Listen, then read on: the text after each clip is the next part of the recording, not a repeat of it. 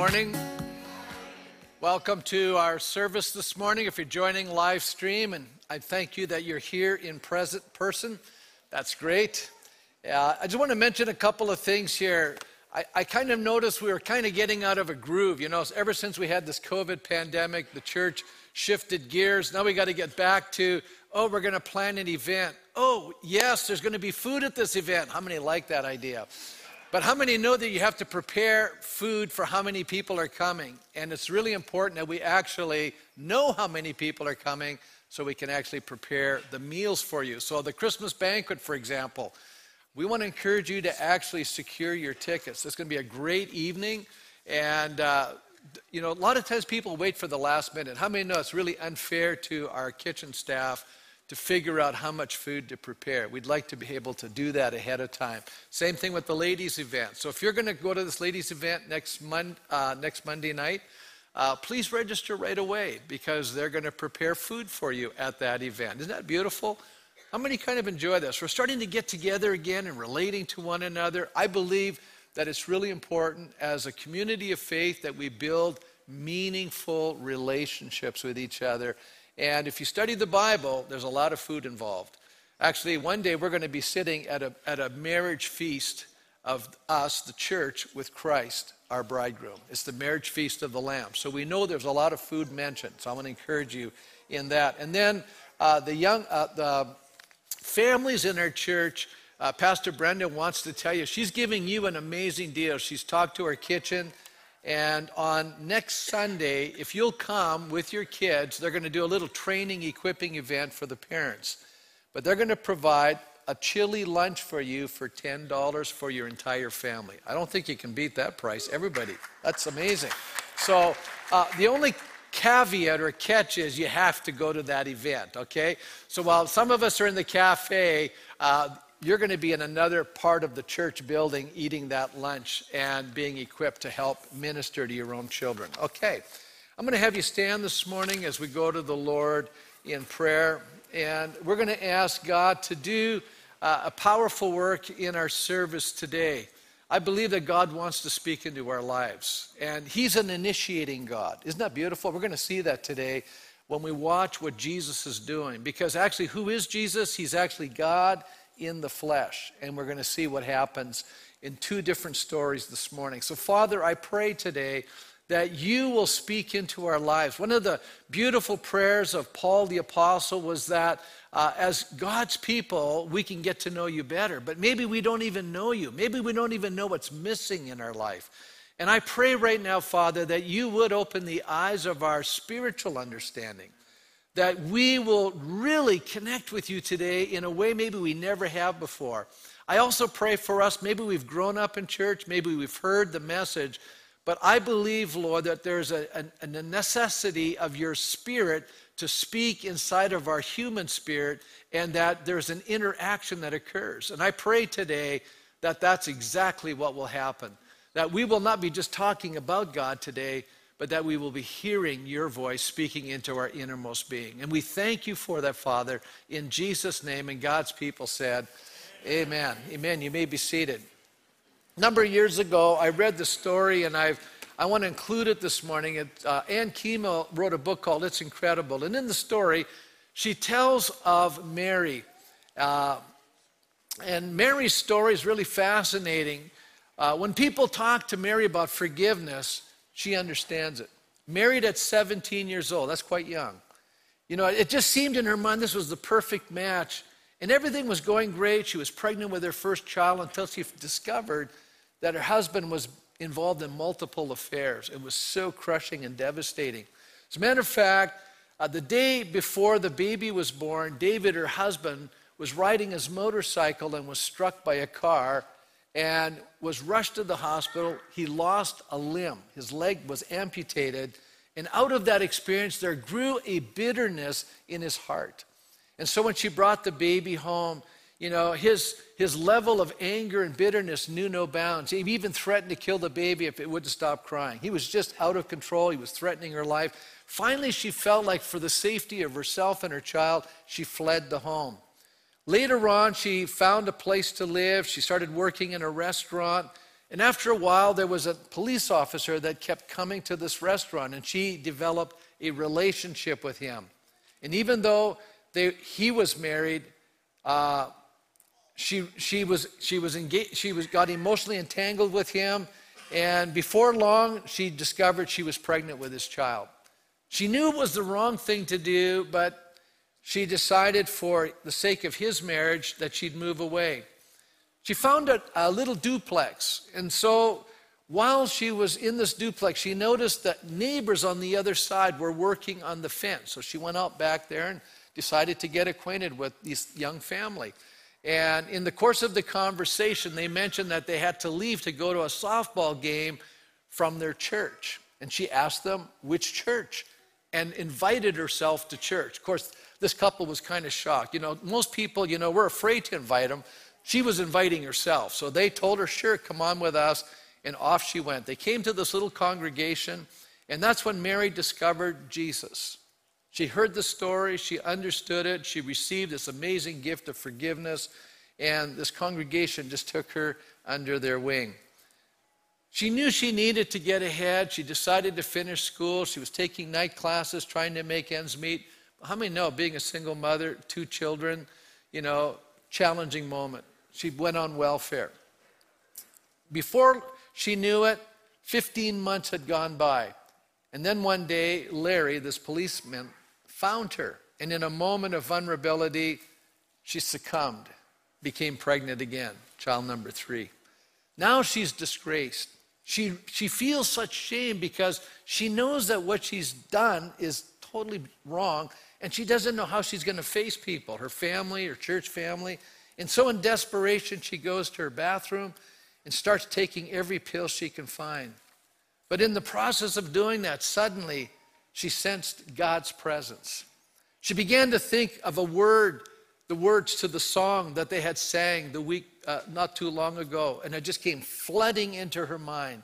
Amazing grace, how sweet the sound that saved a wretch like me. I once was lost, but now I'm found, was blind, but now I see. And there in her bathroom, she sensed this amazing love and peace, and realizing God's forgiveness in spite of her sin and failure. He loved her. He forgave her. And she went back to this church and discovered the people there forgave her and loved her. And eventually, to make a long story short, she did find another gentleman who loved her and married her, and they created a Christ-centered home. How many know that every person who actually comes to know Jesus in a personal way has an amazing story? I would even argue every human being on the planet has an amazing story. But something happens when Jesus comes into our lives. Something happens when we have an encounter with him. And that's what I want to talk about today. You see, in John's gospel, we have 2 incredible encounter stories with Jesus that gives us, I believe, the extent to which God works in reaching out to us as human beings. It's very moving. This first story is really, it's a story of contrast. I mean, the Bible loves to do that. And John's giving us this amazing contrast between these 2 people. The first is the story of a Jewish religious leader, a man who comes to Jesus at night. The second story is the story of a Samaritan woman who meets Jesus at high noon. Really, the Jewish people are such that, in a place where most Jewish people would avoid, the place that's called Samaria. We're going to talk a little bit about what was really going on at that hour. In her case, she was in such bad shape, she was even an outcast to her own community. And what we discover in their encounters with Jesus is that both of them finally found what was missing in their lives. And I'm going to talk about that because I'm convinced that every human being that's created is created with a void. There's kind of a spiritual void in our lives. There's an emptiness, but we don't always identify it as such. And so then we begin to move on in our lives, and we're trying to fill this emptiness in our soul with activity and relationships, and we're trying to, find meaning and purpose and success and whatever it takes to sort of make us feel a sense of identity and who we really are. And we're craving and looking for this thing, and we're going to see this. I think these 2 lives are representatives of 2 groups of people. there's a group of people who live what we would call an immoral life. And some of them feel like they're beyond the scope of God's forgiveness. They feel like, I'm such a bad person. Why in the world could God even care about a person like me? I'm just living my own life, doing my own thing. And there are many people who have no regard for God. But I want to point out to you today that God is searching for people like this. And we're going to find that out in this story. The second element is the moral person. These are the people who live a good life. These are the people who, many of them are satisfied with their lives. And there's a sense of self-satisfaction. And yet they're aggressively achieving and, doing all that they can to somehow, make themselves feel better. And I'm going to talk about why even the most moral person still needs a Savior this morning. And I want you to hear why that's necessary. And we're going to look at it in the life of Nicodemus. So let's take a look at these two encounters. And the first one is the insufficiency of being a good person. I know this is the most challenging thing for people because I've met many people. I know people personally. Sometimes I'll have people say to me, Pastor, I'm a Christian, but my neighbor is not a Christian and they live a better life than I do. They're actually nicer people. And we've all met the people like this. They're actually nicer and more caring. And sometimes you wonder, okay, who's the Christian here? You know what I'm saying? So there are good people out there, lots of good people out there. So those are the people I think sometimes are the most difficult to understand their need for God because they don't see it until something happens in their lives, until there's a situation that occurs. I wrote down they're satisfied with themselves and their lives. But meanwhile, there's still an emptiness and a longing. I was chatting with someone this week. They said, all my life I was, trying to fill this emptiness in my life. I had an amazing family. I was successful in everything I did. And yet there was something missing in my life.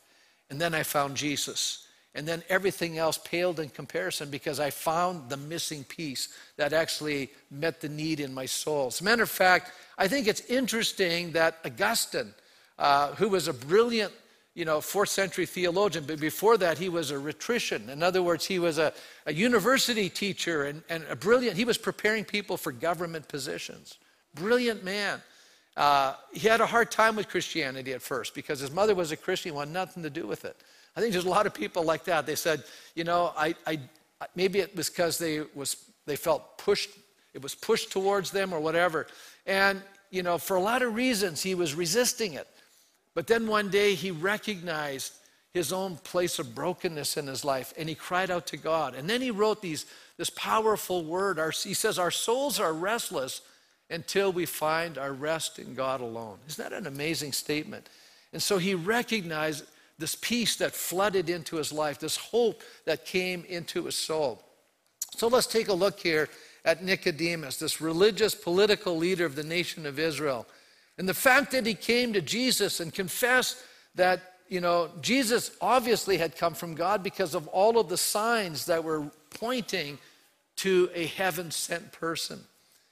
And as a Pharisee, this is a religious sect. We'll talk about who they are in a minute. We know that he was deeply concerned about God, and he was concerned, this particular Pharisee was concerned about knowing God, or knowing, because he knew a lot about God, but he knew there was something missing in his life. So I think there's a difference between, going to Bible college or seminary and studying and learning about God, but you could actually do all of that and still not know God. And that happens over and over again. It's one thing to know about God, but it's a whole different story to know him personally, to have a relationship with God on a personal level. That is so critical. So let's pick up the story in John's gospel here. It says, now there was a Pharisee, a man named Nicodemus, who was a member of the Jewish ruling council. And he came to Jesus at night and he said, Rabbi, that's a fancy title, Jewish title for teacher. We know you're a teacher who's come from God. For no one can perform the signs you're doing if God were not with him. So even in these two verses, we have a brief introduction to who Nicodemus is. And first of all, he's a Pharisee. So who are the Pharisees? Well, they're a religious sect in the Jewish religion. You see, we just assume everybody that's Jewish thinks the same way. It's not the case at all. As a matter of fact, I wrote a major paper on the different sects in Judaism in the first century. There were Sadducees, the Essenes, Pharisees, obviously the followers of Jesus. So there's different groups of people thinking differently about God, just like there is today. And now the Pharisees, they were not an aristocratic people like the Sadducees. The Sadducees were kind of like the social uppers, right? These guys were primarily the merchants or the trading class of their day. We would say they're the business people in our day. And though fewer in number than the Sadducees, in the first century, Jewish historian Josephus, who, by the way, was a Pharisee. People don't know that. He actually studied all these different religious groups, and he became a Pharisee. He tells us there were about 6,000 Pharisees in his day. But this small group of Jewish people exerted a huge influence over what we would call the common Jewish person. They had undue influence. They affected the way people felt. They basically, were very vocal about their viewpoint, and they were influencing people's religious thoughts. And some of their religious thoughts were founded not only on Scripture, but on oral tradition. And Jesus actually had run-ins with the Pharisee when you read the gospel, because Jesus would say things like, oh, by the way, you guys, are doing these things, these oral traditions, but by doing them, you're negating God's actual law. So you think you're getting close to God, but you're actually doing things that are taking you away from God.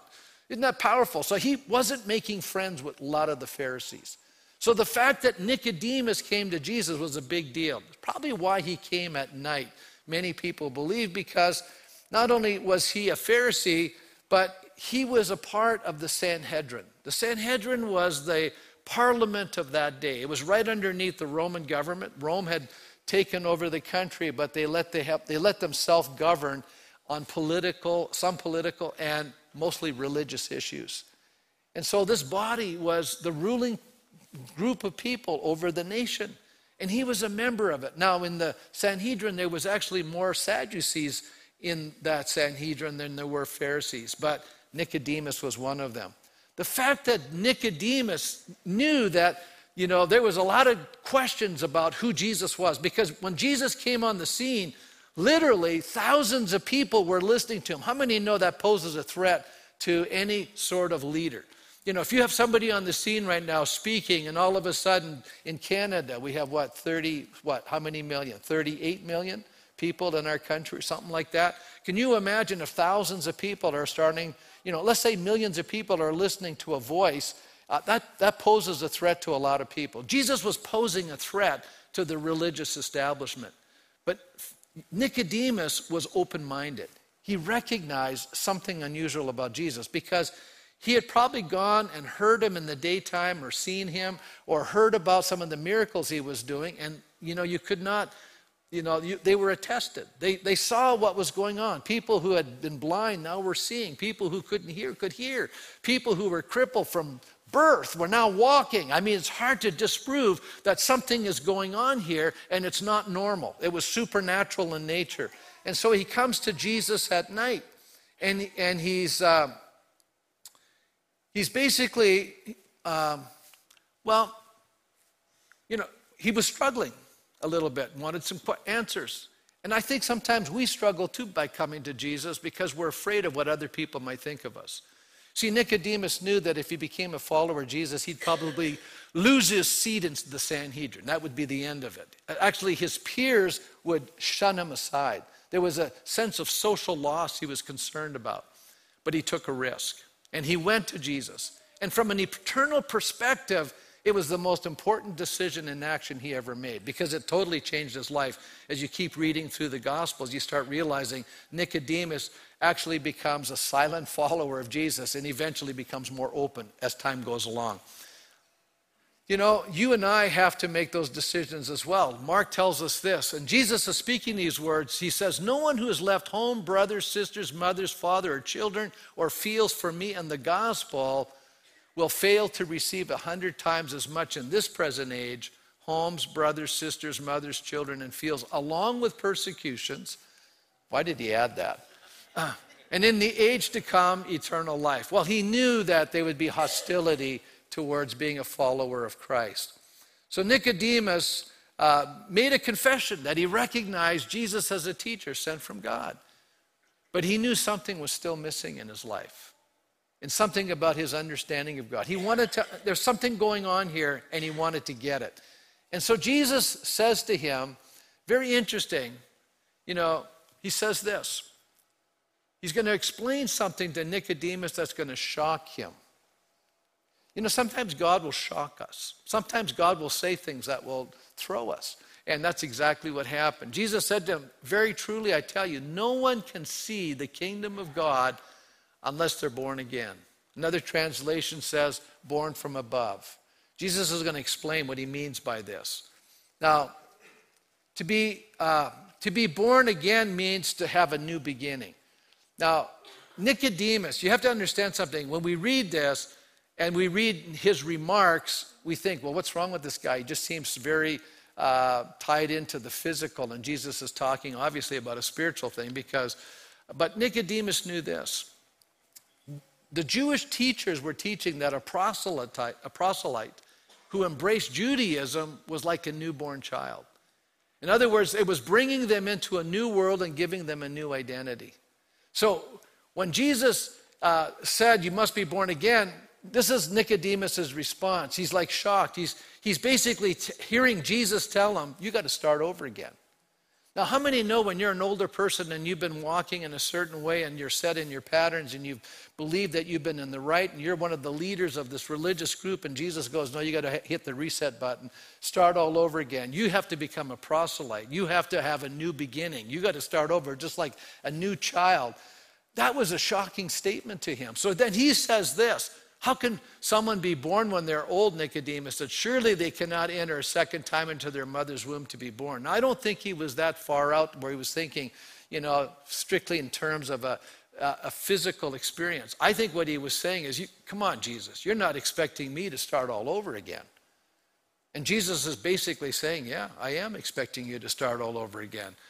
But not that he wouldn't know the Bible, but it would be like, you need this encounter. You need to have a reset happening in your life. So Nicodemus basically did not understand what Jesus was talking about at all. At this point, he could not believe that a new birth was a requirement for entrance into the kingdom of God and was amazed by the very category. He just couldn't believe he had to start over again. That was such a shock to his system. Jesus' response to Nicodemus regarding God's kingdom and the way in which a person enters his kingdom. It certainly wasn't through morality. It wasn't strictly through a religious approach. As a matter of fact, Jesus answered and said, verily, truly, I tell you, no one can enter the kingdom of God unless they're born of water and of the Spirit. Flesh gives birth to flesh, the Spirit gives birth to spirit. Now, this is going to help us because some of us have been listening to me preach in Jeremiah. We haven't got to the chapter, but Jesus is going to refer to something. As a matter of fact, D.A. Carson, biblical scholar, says this: when water is used figuratively in the Old Testament, it habitually refers to a renewal or a cleansing, especially when it's found in conjunction with spirit, water and spirit. So Jesus is now going to refer to something Nicodemus was aware of. Most important of all is Ezekiel 36, verses 25 to 37. Actually, Jeremiah is going to talk about this too. What they're going to talk about is the necessity for people to have a new heart in order to follow God. You see, our natural inclination as human beings is not to obey God. It's a shocking statement, but it's true. If you talk to people, most people will tell you, I have no interest in spiritual things, or I have no interest in really knowing God and coming to know him on his terms. We all want to have God on our terms, but this is so radical. What God is basically saying to us is that he wants to bring about a transformation of the human heart. Jeremiah will use terms like, you guys have a heart of rock. You guys are like dead. You're in a spiritually dead condition. And what God wants to do is create a new covenant. Actually, Jeremiah will talk about a new covenant where God's Spirit will live inside of you. In other words, God says, I'm going to write my laws, not on a stone tablet out here, not externally, but I'm going to write my laws inside of your soul, and I'm going to put my spirit inside there. So all of a sudden, you're going to become a brand new person, and even your desires are going to change. That's when you know you've been born again. You've been so changed from the inside that the things that you once hated, you now love, or the things you once were indifferent to, you now embrace, and the things that you once loved, now you look at that and go, that's so empty. It's so meaningless. Why would I even want to do that anymore? You see, I've been filling my life with things that it's not bringing spiritual life to myself, and I recognize that now because God's Spirit is now living inside of me. I know when a person becomes a follower of Christ because their appetites in life change. Their desires in life change. The Bible says, for it is God who's working in you both to will and to do His good pleasure. That's the work of the Spirit of God. And unless that Spirit of God is living inside of us, we're not born again.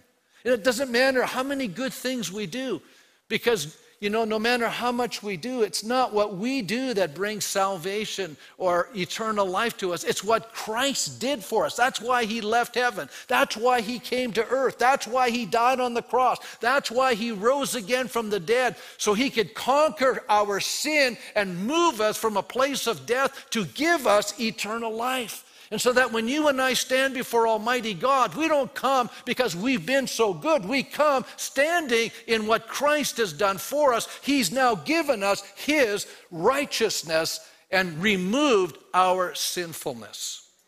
That's the gospel, and we need to understand that. Jesus is saying that the spiritual birth is not a physical one. It's the work of the Spirit. He goes on to say, you should not be surprised at my saying you must be born again. The wind blows wherever it pleases. You hear its sound, but you cannot tell where it comes from or where it's going. So it is everyone born of the Spirit. Now, how many know wind, you don't see wind, you see the effects of wind? How many say that's true? You're seeing the effects of it. Now, if it's a very strong wind, every once in a while you can hear it because its effects again are impacting us. He goes on to say here, how can this be? That's Nicodemus' response to this. He says, you're Israel's teacher, and you do not understand these things. He says, you're supposed to be teaching people this stuff, and you don't even get it. He's kind of challenging him. So when we try to grasp spiritual truth with our natural understanding, we don't get it. It's spiritually discerned, it says. Paul writes that. You see, sometimes people say, well, Pastor, I read the Bible, get nothing out of it. Then you got to ask yourself the question, is the Spirit of God working in my soul? Because the moment I have God's Spirit at work in my life, the Holy Spirit inside of me is going to start revealing to me things in the Scripture. It's going to start making more sense. It's going to start coming alive.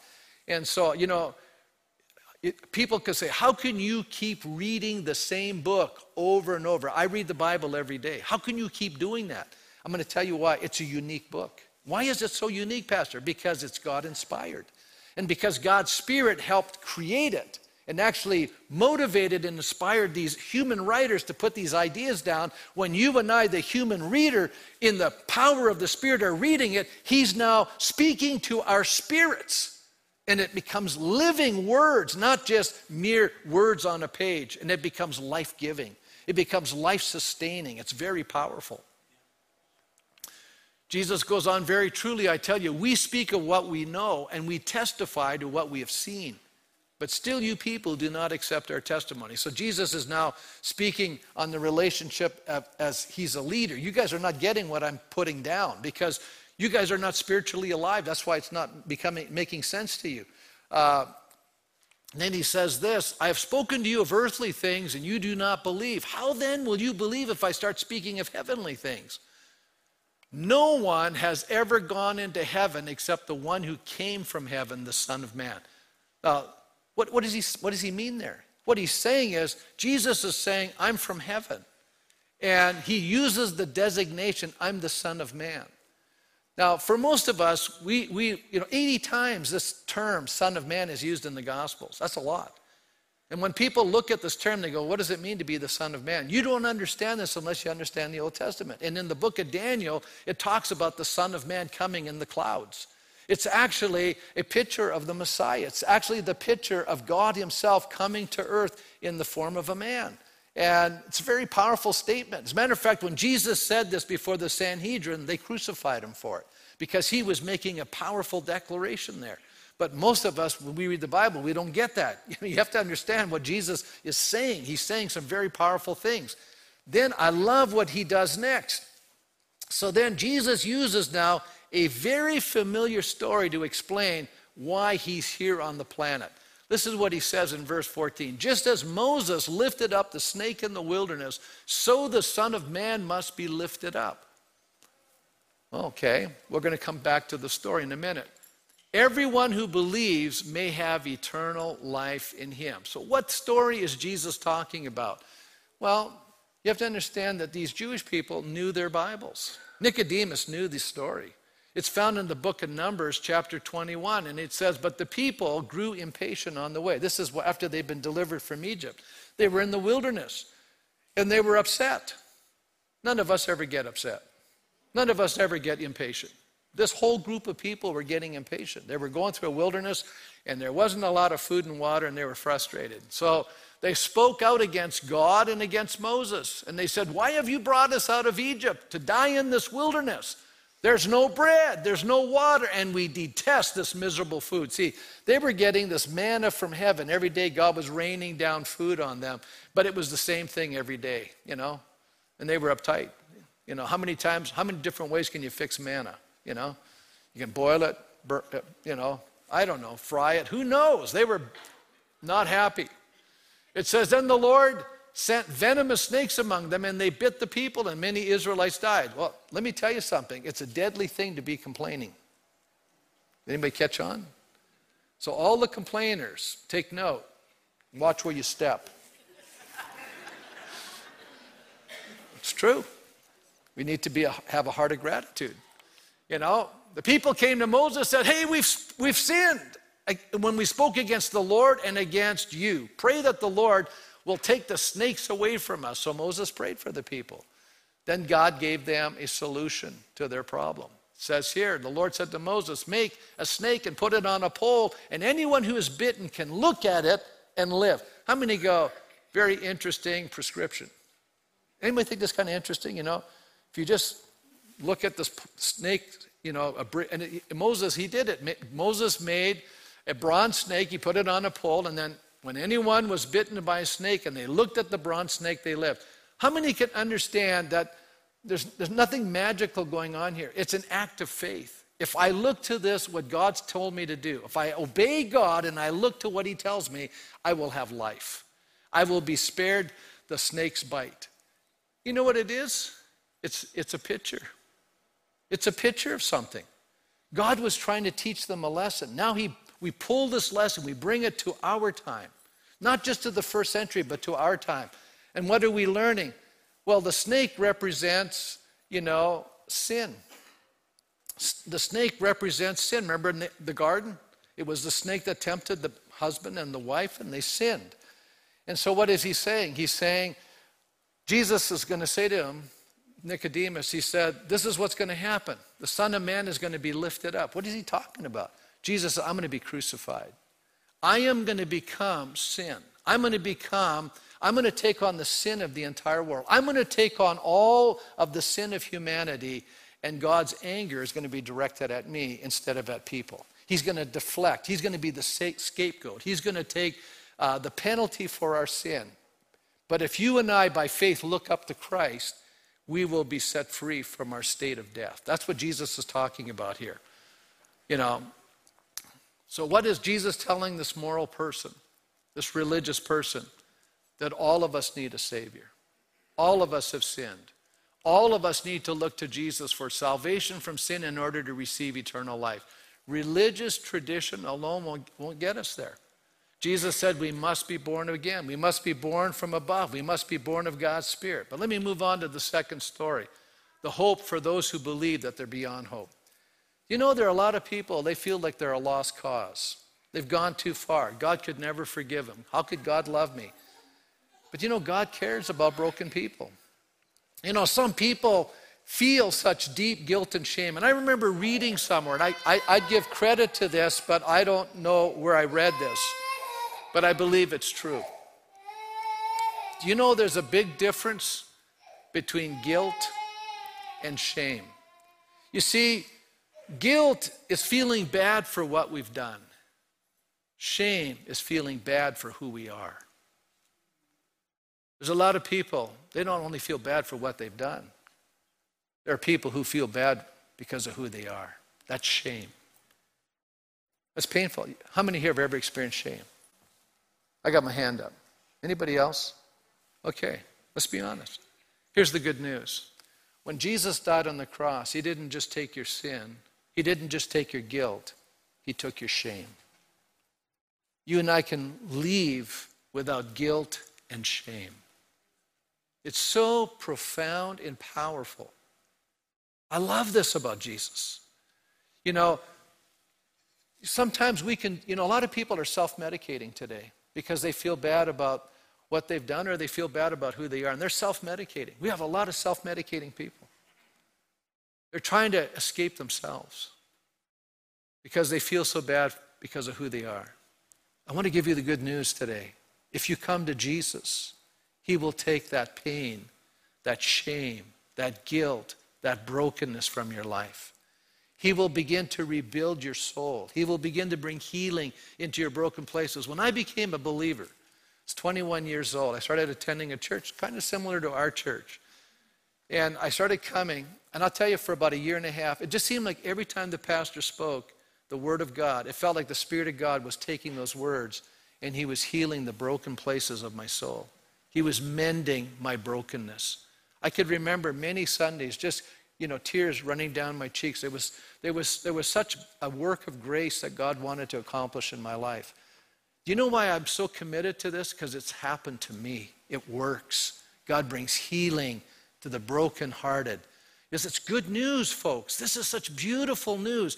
He can take, no matter how good we are or how bad we are, he can grab us and transform our lives. I love what the prophet Isaiah says. Come now, let us settle the matter, says the Lord. Though your sins are like scarlet, they're going to be as white as snow. Though they're as red as crimson, they shall be like wool. Let's pick up the story of a woman who lived in a small town called Sychar. Bible says now he had to go through Samaria. Well, this is a very fascinating statement. Jesus felt a compulsion from his Father to go through Samaria. By the way, when Jesus came to earth, he was a Jew. But all the Jews avoided Samaria. And I'm going to explain to you why they did that. So he came to a town in Samaria called Sychar, near the plot of ground Jacob had given his son Joseph. And Joseph's well was there. And Jesus, tired as he was from the journey, sat down by the well, and it was about noon. How many already get the contrast? A man, a woman, night, noon. Are you picking it up? A moral sinner and an immoral sinner, we're going to see. It's done on purpose. It's done so that you and I get the extent of God's forgiving power. So who were these Samaritans? Well, they were a mixed race of people. They had multiple ethnic backgrounds, including Jewish. Because you see, during the Assyrian Empire, the Assyrians, what they would do is displace people. So they conquered the northern 10 tribes, and they relocated a lot of them, but not all of them. They left the lower class people still in the north. Then he took the more aristocratic leaders from some of these other tribes and parts of the world and brought them and dumped them over here. And guess what happened? They started intermarrying. And their religious ideas got syncretistic. They took some of the, already these guys had some distorted ideas, but it just got worse, okay? So they had some right ideas and some wrong ideas. And so these people from a number of different people groups relocated to the land of Israel during this Assyrian Empire. They intermarried with the lower class of people from the 10 northern tribes of Israel.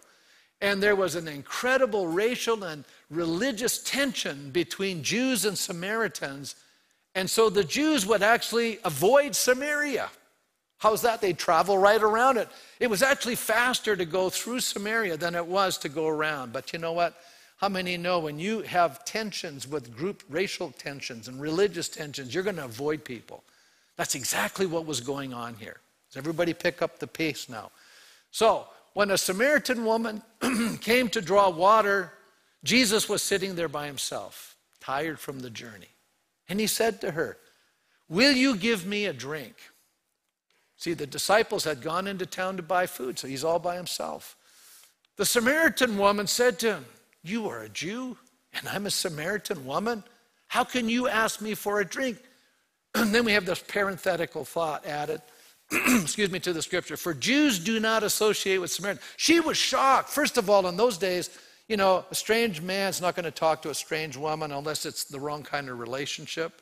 And number two, she could see by his clothing he was a rabbi, a teacher, a Jewish teacher, and he's talking to her. This is like blowing her fuses in her mind. Like this is not should be happening. Jesus says to her, if you knew the gift of God and who it is that asked you for a drink, you would have asked him, and he would have given you living water. Boy, this sounds interesting. So what is he doing? He's piquing her curiosity. Sir, the woman said, you've nothing to draw with, and the well is deep. Where are you going to get this living water from? She's now on a physical level. Everybody see that? There's no spiritual thing going on, but she's going to get spiritual in a minute. She says, because remember Jesus said, if you knew who was talking to you, he's raising a question. Do you know who I am? She goes, are you greater than our father Jacob? You better believe it, he is. Who gave us the well and drank from it himself, as also did his sons and his livestock. In other words, she's locked into religious tradition. This is like our religious background and heritage. Are you greater than Jacob? How many know Jacob was quite a character? We're comparing Jacob with Jesus? Come on now. Jesus said, everyone who's going to drink from this water will be thirsty again. No, that's true. You drink some water, you're going to be thirsty again. But then whoever drinks the water I give them will never thirst. Indeed, the water I give them will become in them a spring of water welling up to eternal life. Hey, the woman said to him, sir, give me this water. I don't want to keep coming to this well drawing water at the heat of the day. I want to have a water that's going to quench the thirst. Jesus said, well, go call your husband and come back. She said, well, I have no husband. You're right, he said, you have no husband. The fact is, you've had 5 of them, and the man you have now is not your husband. And what you said is quite true. Now, how many know about this time it gets a little unnerving? Because a total stranger is now reading your life story. How many get a picture? How many would be a little unnerved? Somebody you'd never met before starts telling you stuff about you that, they have no idea. There's a lot going on in her mind right now. I like what Lawrence Crabb writes. He's a Christian counselor. He says, the essence of encouragement is exposure without rejection. What was Jesus doing? He was basically saying, we need to get to the root of the problem. You're broken. You've been searching for this missing piece in your life through relationships, and you haven't found it. Because what you're looking for, only God can fill. And I believe that's true in all of our lives. We're trying to find love from human beings who can only give you and I, a qualified kind of love. Nobody in this room loves unconditionally except God. And he is in this room. When we realize that God or others still love us in spite of ourselves, in spite of our failings, yes, in spite of our sinfulness, we can be free to accept the problems and even have the courage to face them and overcome them. And I do believe that's true.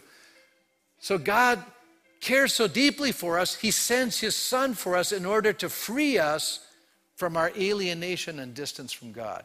Isn't that beautiful? So he's going to draw this woman into the kingdom of God. Now, the woman said, I know that the Messiah, called Christ, it's just Hebrew's Messiah, Christ is Greek. Woman says, I know the Messiah is coming. And when he comes, he will explain everything to us. Now, this is going to shock all of us. This is the only time I'm aware of that Jesus ever says to somebody, I'm he. I'm the Messiah. And he says it to a Samaritan woman who's had a miserable past. Then he says, yes, I am he. I'm the one who's speaking to you, am he. And then she left the water jar. The woman went back to town and said to the people, "Come see a man who told me everything I ever did. Could this be the Messiah?" And they came out of the town and made their way toward him. And what was the conclusion after meeting Jesus? He said to the woman, "We no longer believe just because of what you said. Now we have heard for ourselves, and we know that this man really is the Savior of the world." Wow. You know, I was just thinking about this as we're closing right now. It strikes me, we all need a Savior. From the most moral person to the most broken person. Even Mary, the mother of Jesus, you know what she said when she found out she was going to carry the Messiah? She said this, "My soul glorifies in the Lord, and my Savior rejoices in God, my Savior." Jesus is Mary's Savior, a moral person. And then I think of another person, the man that was a thief. Two of them are hanging beside Jesus on the cross. Jesus is speaking to the crowd, and he says, "Father, forgive them. They don't know what they're doing." This thief had been reviling Jesus with his partner, and when he heard those words, something happened. He was smitten in his heart, and he realized here was a man that had no reason to be dying on a cross. He had done nothing wrong, and he recognized it. And he said, "Jesus, remember me." And Jesus says, "Today you will be with me in paradise." Jesus says, "I'm willing to forgive you." Even at that last moment, that man made it into heaven. And I'm going to have us stand as we close right now in prayer. I'm just trying to bring this home to us today. You can be a very good person. You can know a lot of things about God. But you can be like Nicodemus, and you don't know him. Remember what I said, when the Spirit of God comes inside of you, he's going to change your appetites. He's going to change your desires. He's going to give you an ability to understand spiritual truth that you could never understand before. Or maybe you're here today and you said, "I'm so bad, Pastor, if you only knew how messed up I really am. There's no way in the world God could love me." There's no one beyond the reach of God's love. He loves every human being. So there's this big gulf between this good person and this very bad person, but everybody in between. We fit in there somewhere, guys. We all fit in there somewhere. He is the Savior of our entire world. He is the Savior. You know, I've traveled. I've preached to Hindus. I've preached to Muslims. I've preached to people that have no faith and don't have any belief whatsoever, but they all need a Savior. That's true of everyone in this room. We all need a Savior. And the question is, who is your Savior? Some of you in this room, you might say, "I'm my own Savior. I take care of myself, thank you very much." But you can't face death alone. You're not going to overcome that one. I don't care how great you are. You're going to come to the end. You're going to eventually begin to fall apart physically, emotionally, mentally, in every which way. It's coming. You need a Savior. I don't care how great you are. You need a Savior. I don't care how good you are this morning. You need a Savior. I don't care how bad you are this morning. You need a Savior. And so with every head bowed this morning, do you know him? Do you know this Jesus who changes hearts? Have you met this Jesus that can literally transform your life? Have you met him? Have you been born again? Have you been born by God's Spirit? Have you been born from above? Is that you this morning? God's speaking to hearts today. I believe that. He's calling you out of your world into his world. He's calling you out of a kingdom that was leaving you in blindness spiritually into a kingdom of light that will make you understand. He's calling you this morning. Is that you? Every head bowed. If it's you, raise your hand. God's speaking to you right now, saying, you need a Savior. You need a Savior. Anyone? Okay. All right. Let's pray. Father, I just thank you this morning. Even as we respond to you, we say, Lord, I need you. Jesus, I need you. Lord, as you hear the cry of the human heart, I pray that you would invade our lives. with your Holy Spirit, that we might be born anew, we might be born again, that you might change our heart of hearts, Father, and make us more like you. That you would allow us to walk on this journey of life, walking with you. And we thank you for that in Jesus' name.